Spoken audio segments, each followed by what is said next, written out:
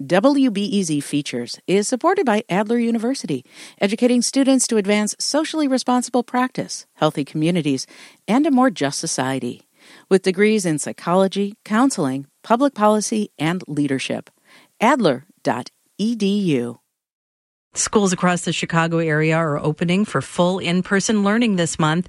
Kids 12 and older have been able to get COVID-19 vaccines for a few months now, but as of last week, only 45% of 12 to 17-year-olds in the region were fully vaccinated. And that average hides the extremes. An analysis by WBEZ shows wide swings by zip code, with wealthier and whiter areas in the city and suburbs showing much higher vaccination rates. Here to break it down are WBEZ education reporters Sarah Karp and Susie An. Sarah, let's start with you. What does your team's analysis tell us about local teen vaccination rates? So we looked at all the zip codes in the six-county area, along with the WBEZ data reporter. What we see is that, on average, vaccination rates among teenagers are lower than adults who've been eligible for a lot longer.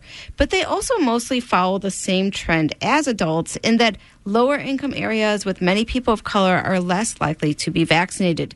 So in the city, the neighborhoods of Edgewater, Lakeview, Lincoln Park, all on the north side with upper middle-class populations, and in the suburbs, places like Schaumburg, Oak Park, Lisle, all have extremely high vaccination rates among 12 to 17-year-olds. Meanwhile, there are 10 zip codes on the south side that still have vaccination rates under 25%. So places like Inglewood in the city and Dalton in the suburbs all have extremely low rates. Susie, what does this mean for schools as they start a new academic year? Well, it means mitigation efforts will still be in place.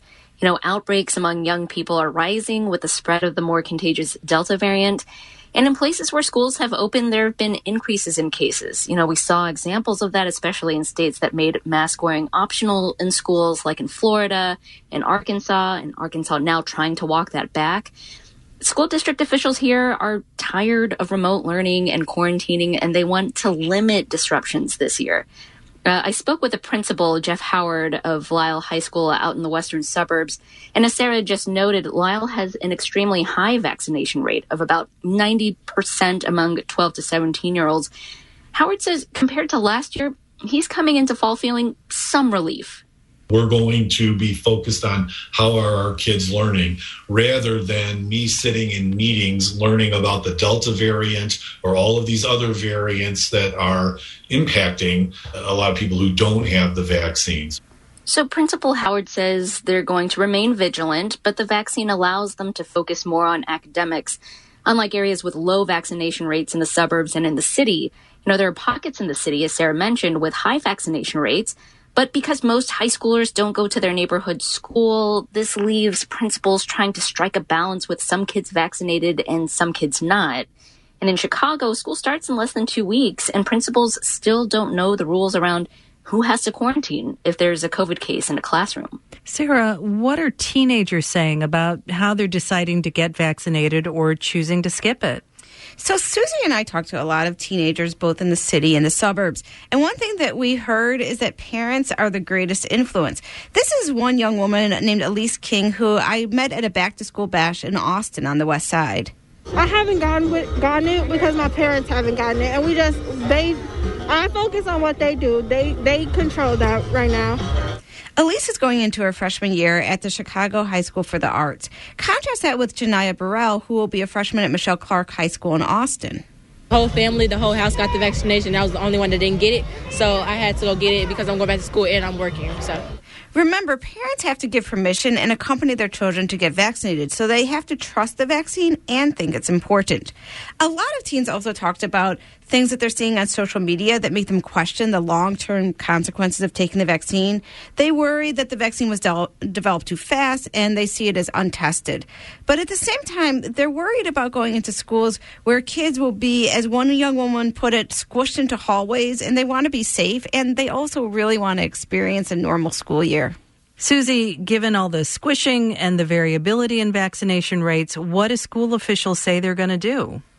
Well, administrators say they're caught having to balance different personal beliefs within their schools.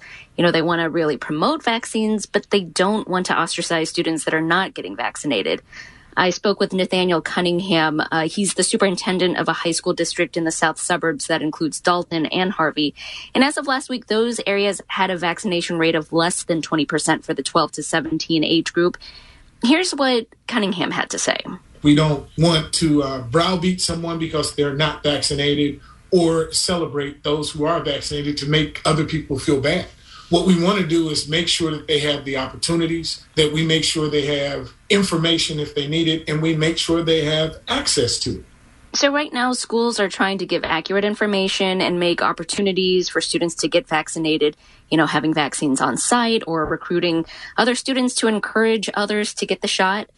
But barring that, every administrator I spoke to said they are following all of the CDC guidelines like universal masking and social distancing and sanitizing. And doctors say schools are safe because it is a controlled environment, and they only get safer as more people get vaccinated. So administrators and kids are hoping for the best, but few people think this is likely to be the normal here everyone has been yearning for. Susie An and Sarah Karp cover education for WBEZ. Thanks for being here. To read more and look up teen vaccination rates in your community, you can go to WBEZ.org.